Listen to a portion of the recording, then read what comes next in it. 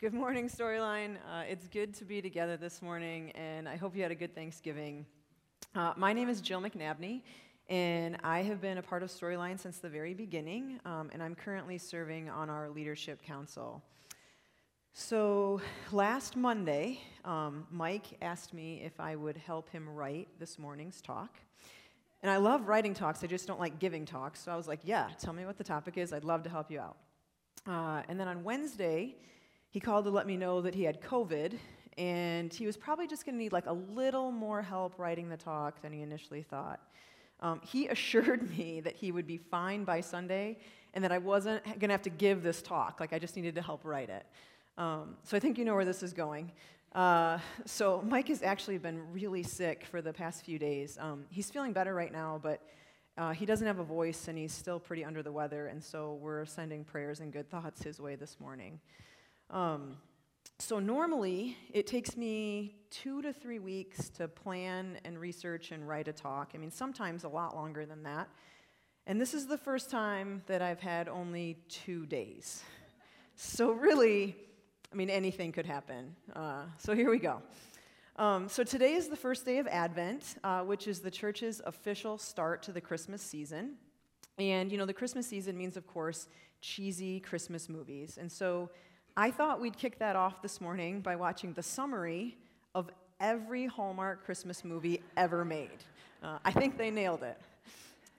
So today is not only the start of Advent, it's also the end of our series of talks on the book of John. And we've been looking at the life of Jesus through the Gospel of John for the past 6 months, which is by far the longest series we've ever done. And, you know, Mike has been very careful to say that we're not teaching the book of John, like we haven't gone through it verse by verse, but rather we've been pulling one short passage from each chapter and then creating a gathering around it, hoping to experience together the bigger themes in John's biography of Jesus. And so this morning, we've come to the last chapter, 21. But before we take a look at that, I think it's important for us to do another quick summary this morning of this time highlighting some of John's story of Jesus.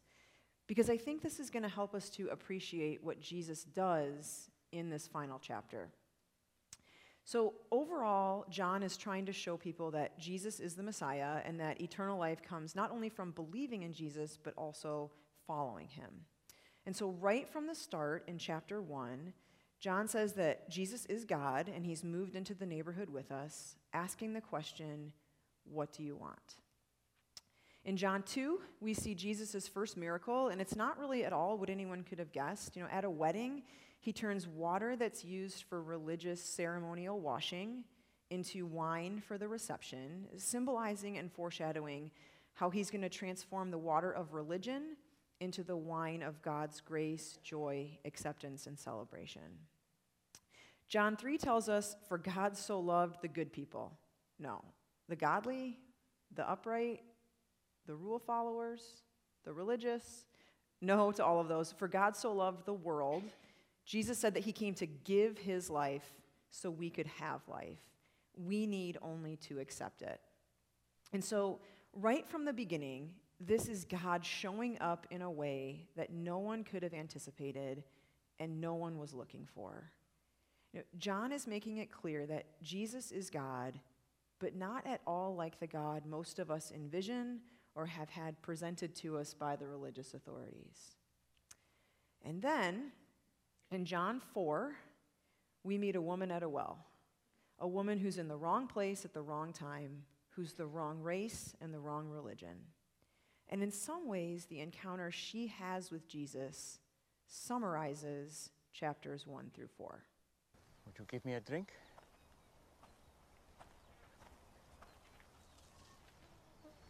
Did you hear me? That bad, huh? What? You, a Jew, ask for a drink from me, a Samaritan, and a woman. I'm sorry. I should have said please. Aren't I unclean to you? Won't you be defiled by this vessel? Maybe some of my people say that about your women, but I don't. Yeah? And what do you say? I say if you knew who I am, you'd be asking me for a drink. Really? And I would give you living water. Would. Except that you have nothing to draw water with, and this is a deep well. And everyone who drinks this water will thirst again. But whoever drinks the water that I give him will never be thirsty again. Wouldn't that be nice? The water I give will become in a person a spring of water welling up to eternal life. Really? Yes, really. Prove it. First, go and call your husband and come back. I will show you both. I don't have a husband. You are right. You've had 5 husbands. And the man you're living with now is not your husband. Oh, I see. You're a prophet. You're here to preach at me. No. Usually the one good thing about coming here alone is I can escape being condemned. I'm not here to condemn you. I've made mistakes. Too many. But it's men like you who have made it impossible for me to do anything about it. How? Our ancestors worshipped on this mountain. But you Jews insist Jerusalem is the only place for true worship. They say that because the temple is there. Exactly where we're not allowed. I'm here to break those barriers. And the time is coming when neither on this mountain nor in Jerusalem will you worship the Father. So, where am I supposed to go when I need God? Anywhere. God is spirit. And the time is coming and is now here that it won't matter where you worship, but only that you do it in spirit and truth. Heart and mind, it won't matter where you're from or what you've done.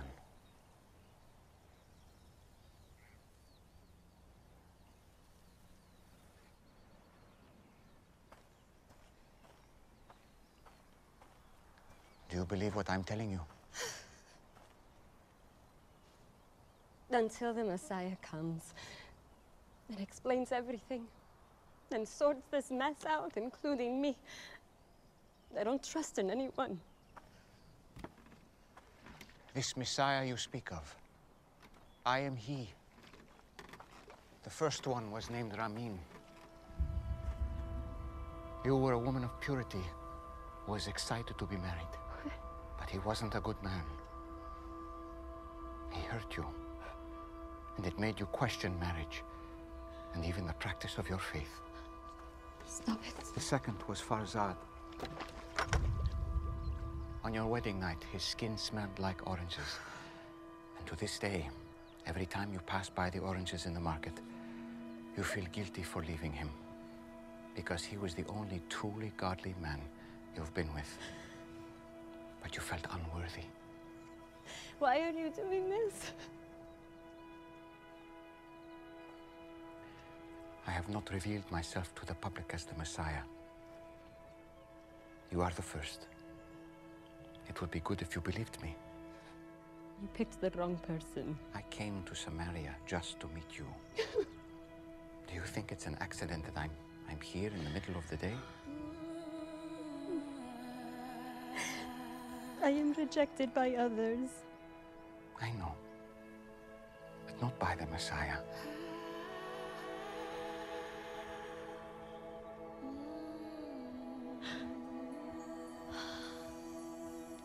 And you know these things because you are the Christ.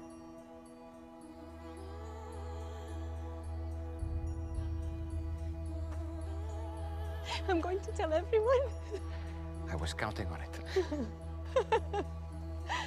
Spirit and truth.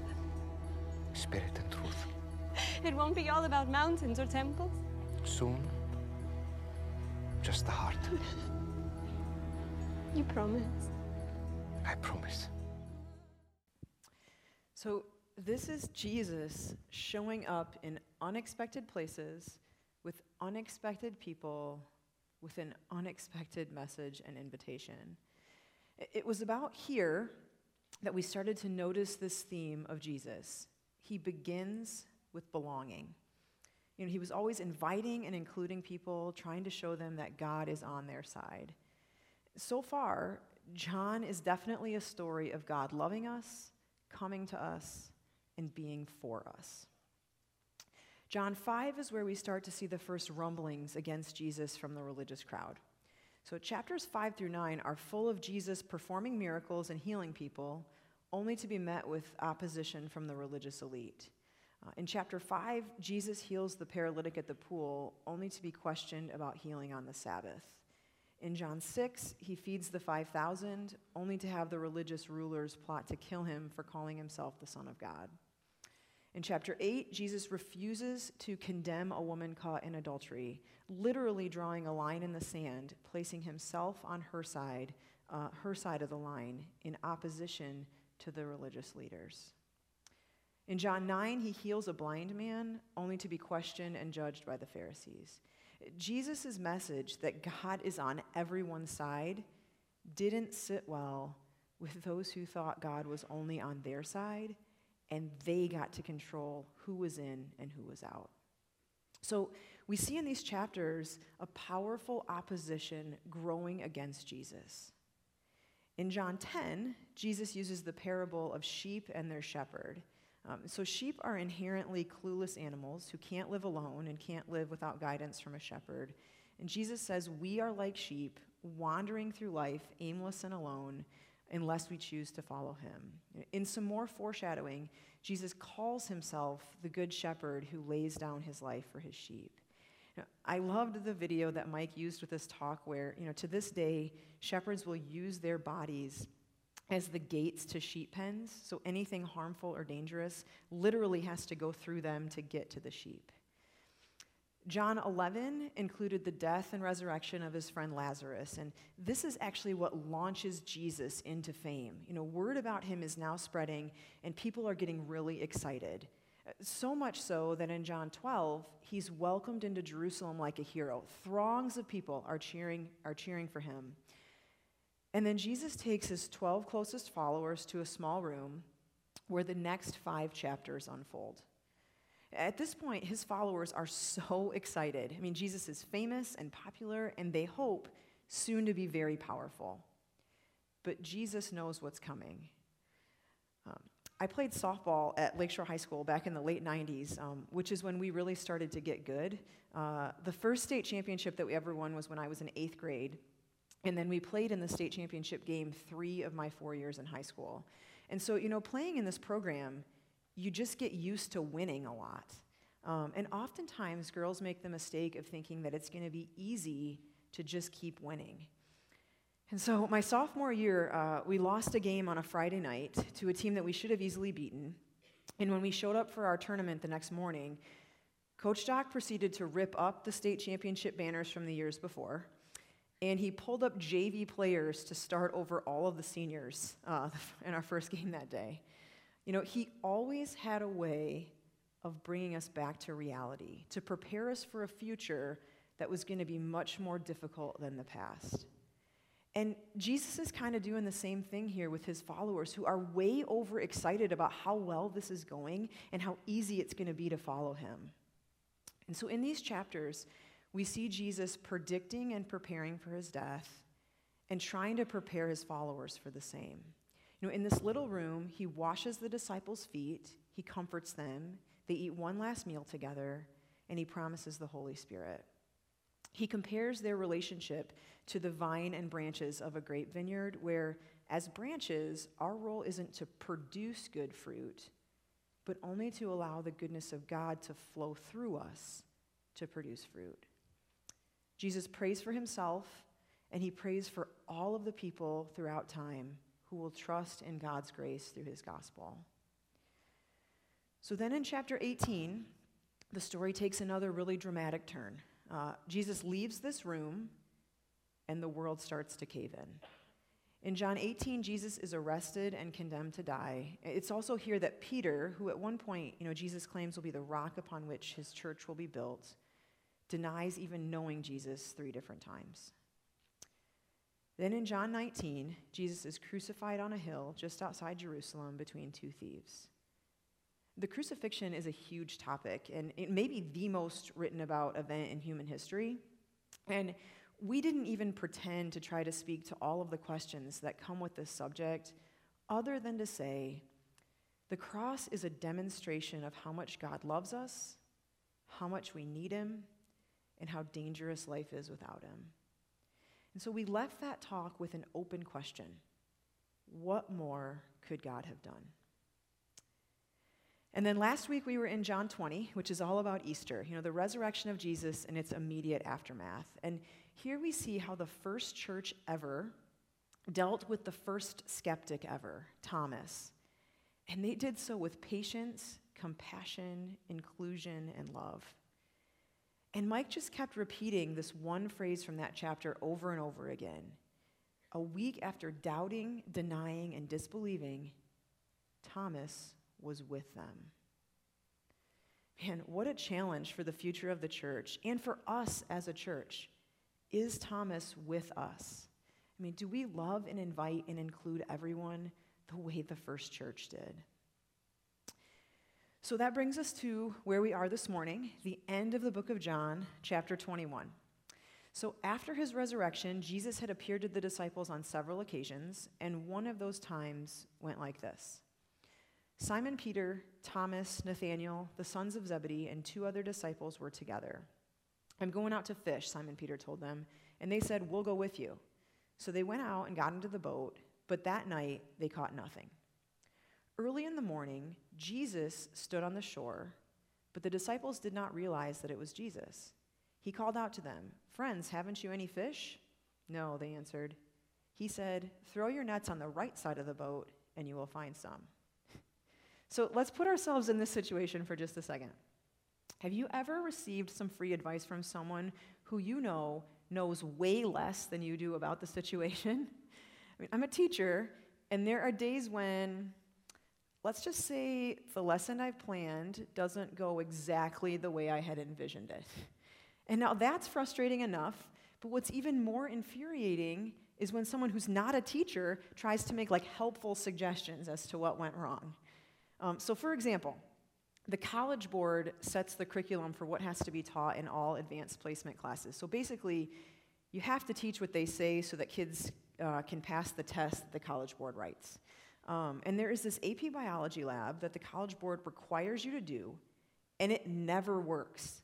There are numerous discussion boards among AP bio teachers just dedicated to how horrible this lab is. Super nerdy, I know. But every year I do it because it's required, and it never works. And without fail, every year there will be some non-science teacher who will ask me questions like, well, did you give them the right solutions? Or did they measure stuff correctly? Or are you sure you used the right ingredients? I know they're trying to be helpful, but honestly, it's a little insulting. And that is what is going on here. Peter is a professional fisherman who has been out fishing all night and has literally nothing to show for it. And some random guy tells him he knows a better way for him to fish. That's kind of insulting. But for some reason, they actually do it. They throw their nets to the other side of the boat, and it goes on to say, when they did, they were unable to haul the net in because of the large number of fish. Then the disciple Jesus loved, that's just John referring to himself, said to Peter, it is the Lord. As soon as Simon Peter heard him say this, he wrapped his outer garment around him and jumped into the water. The other disciples followed in the boat, towing the net full of fish, for they were not far from shore. When they landed, they saw a fire of burning coals there with fish on it and some bread. Jesus said to them, bring some of the fish you have just caught. Simon Peter climbed aboard and dragged the net ashore. It was full of large fish, 153. But even with so many, the net was not torn. Jesus said to them, come and have breakfast. So there is so much packed into this one chapter, and every time I read it, I feel like I get something new out of it. But something that always sticks with me is that Jesus could have filled their nets on either side of the boat. So why didn't he? Why didn't he just bless Peter's fishing trip with tons of fish? Why make him move the net to the other side of the boat?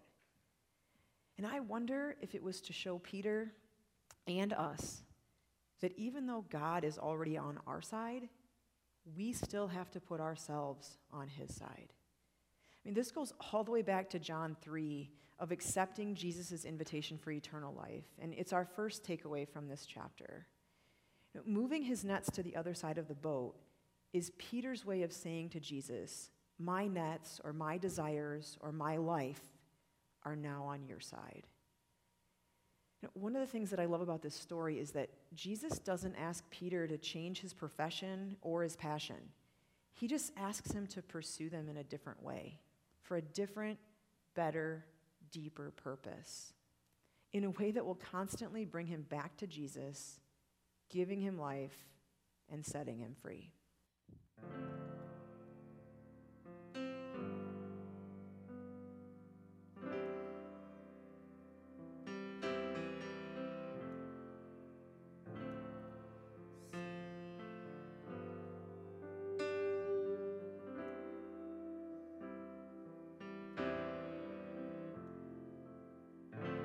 Something always brings me back to you. It never takes too long. No matter what I say or do, I still feel you here till the moment I'm gone. You hold me without touch. You keep me without chains. I never wanted anything so much than to drown in your love and not feel your rain. Set me free, leave me be. I don't want to fall another moment into your gravity. Here I am and I stand so tall, just the way I'm supposed to be, 'cause you're onto me and all over me. Oh, you loved me 'cause I'm fragile, when I thought that I was strong. But you touched me for a little while, and all my fragile strength is gone. Set me free, leave me be. I don't want to fall another moment into your gravity. Here I am and I stand so tall, just the way I'm supposed to be, 'cause you're on to me and all over me. I live here on my knees as I try to make you see that you're everything I think I need here on the ground. But we're neither friend nor foe, though I can't seem to let you go. But the one thing that I still know is that you're keeping me down.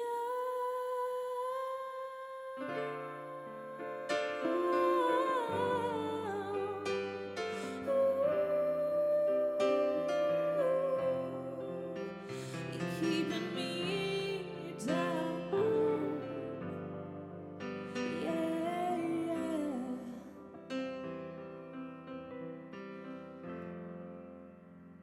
'Cause you're onto me and all over.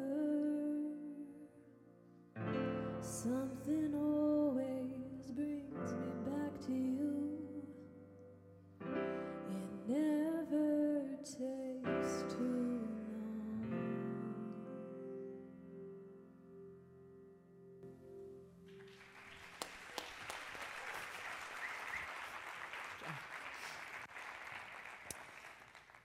So John 21 goes on to say, when they had finished eating, Jesus said to Simon Peter, "Simon, son of John, do you truly love me more than these?" "Yes, Lord," he said, "you know that I love you." Now, if we look at that conversation in the original Greek, Peter and Jesus don't use the same word for love. And this gets a little confusing for us because we only have one word for love. So we love our mom, and we love ice cream, and we love Netflix. But in ancient Greek, the language that the New Testament was written in, there are 3 distinct words for love, which is actually pretty amazing considering the fact that the entire ancient Greek language had just over 6,000 words, 3 of which mean love, while the English language has over 1 million words with just 1 word for love. So Jesus uses the Greek word agape, which carries the full meaning of God's love. It's selfless, sacrificial, unconditional love.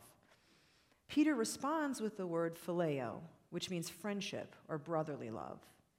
Jesus asks, "Do you love me unconditionally?"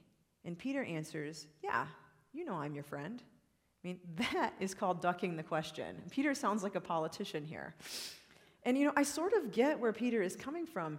He's just denied Jesus 3 times during the worst moment of Jesus' life, which most likely ends up becoming the worst moment of Peter's life. And so when Jesus asks for unconditional love, Peter doesn't feel like he has it to give. And so Jesus asks the question a second time, again using the word agape, unconditional love. And Peter gives the same answer a second time, "Yeah, you know I'm your friend." And then Jesus asks the question a third time. But this time, Jesus uses the word that Peter used. He says, "Simon, son of John, are you my friend?" And the Bible says that Peter gets really upset by this question. And I wonder if it's not because of the number of times Jesus asks, but because of the way he phrases it. Jesus knew that Peter didn't have unconditional love to give in that place, at that time, in that particular moment. And so instead, he asked for friendship. I mean, here, once again, Jesus started where Peter was at. It's another surprising and unexpected thing Jesus shows us about the character of God. Jesus loves Peter unconditionally, but he doesn't insist that Peter love him back in the same way. So while our first takeaway from this chapter is that God is on our side, but we have to put ourselves on his, our second takeaway is Jesus meets us right where we are. He doesn't demand that we clean up our act or get our lives together or be perfect in any way. And we see this all throughout the book of John. In chapter 4 with the woman at the well, chapter 11 with Mary through her tears at her brother's tomb, chapter 20 with Thomas and his doubt. I mean, the list here is long. And one of the things that I love about Storyline is that we truly believe transformation happens in this order: belong, believe, become. And the reason we believe this is because it's what Jesus modeled. All throughout the Bible, Jesus invites people to belong and shows them unconditional love no matter what they believe. And through that belonging, we see them transformed into who God made them to become. Jesus meets us where we are, but doesn't leave us there. After each time Jesus asks Peter, "Do you love me?" and Peter responds, "Yes," Jesus then says, "Feed my lambs, take care of my sheep, and feed my sheep." As a side note, we're coming back full circle here to the chapter 10 sheep analogy. But at this point in the story, Jesus has died, risen from the dead, and appeared to the disciples 3 times. Jesus knows this is the last time that he'll see Peter, like he's leaving for good. And so in this moment, it is so important to see what he's doing. Jesus is giving us each other, and he's giving us a mission together. We think the church exists and it has this mission to seek and save the lost, to love the world right, to see God's grace reign everywhere and reign in everyone. But what if we have it backwards? The church doesn't have a mission as much as the mission of God requires a church, a community committed to living in and living out the grace of God. I mean, that's why at Storyline we often say the best church for you isn't the church for you. So our third and final takeaway from John 21 is the mission is each other. Theologian and priest Henry Nouwen summed up the mission of God's grace beautifully in his essay titled The Ministry of Presence. He said, "More and more, the desire grows in me simply to walk around, greet people, enter their homes, sit on their doorsteps, play ball, throw water, and be known as someone who wants to live with them. It's a privilege to have the time to practice this simple ministry of presence. Still, it's not as simple as it seems. My own desire to be useful, to do something significant, or to be part of some impressive project is so strong that soon my time is taken up by meetings, conferences, study groups, and workshops that prevent me from walking the streets. It's difficult not to have plans, not to organize people around an urgent cause, and not to feel that you're working directly for social progress.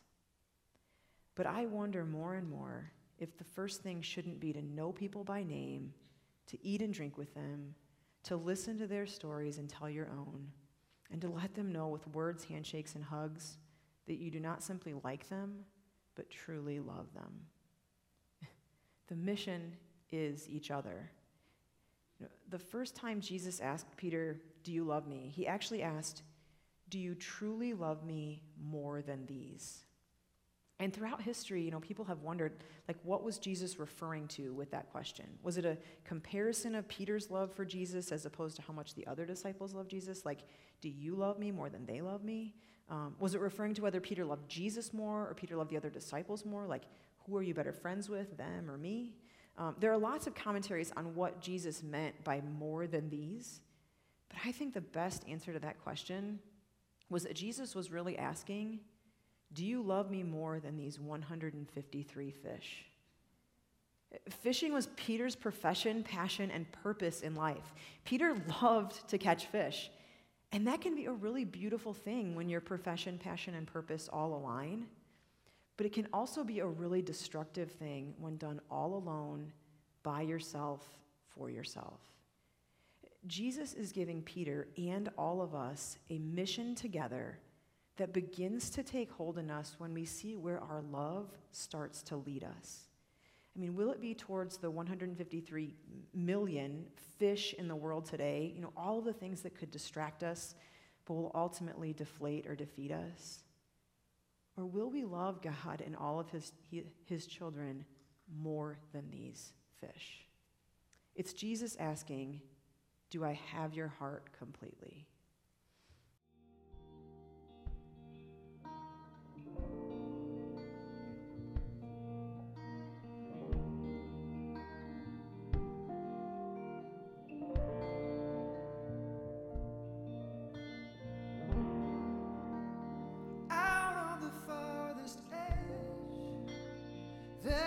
Silence, you were there,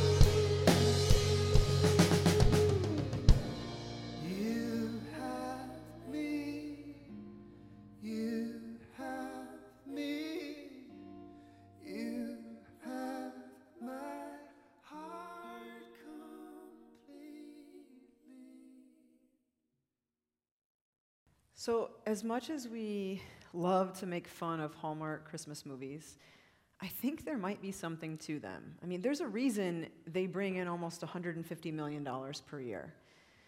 The premise of every Hallmark movie ever made is an unlikely connection between two people. And we are drawn to that because it's the mission Jesus gave us. As the Christmas season begins, it's a time of year when we're reminded of God moving into the neighborhood, God living among us, showing us what he's like, and giving us a mission of meaning together, which ties into so many of the themes we saw in the Gospel of John. But as much as anything, the birth of Christ is a reminder that God is always up to something new and always including us in on it and wanting us to include others. Which means, in a way, we're always at the beginning of what's left of our story. And maybe that's why John ends his book talking about everything God has done and will do on earth like this. I suppose that even the whole world would not have room for the books that would be written. Let's pray. God, thank you for this time and this place and the opportunity to be together this morning. We want to lift up Mike to you and ask that you'd help him feel better and get him on the road to recovery. As we leave here this morning, help us to be mindful of the people in our lives who are longing to belong. Show us ways to participate in your mission with each other and for each other.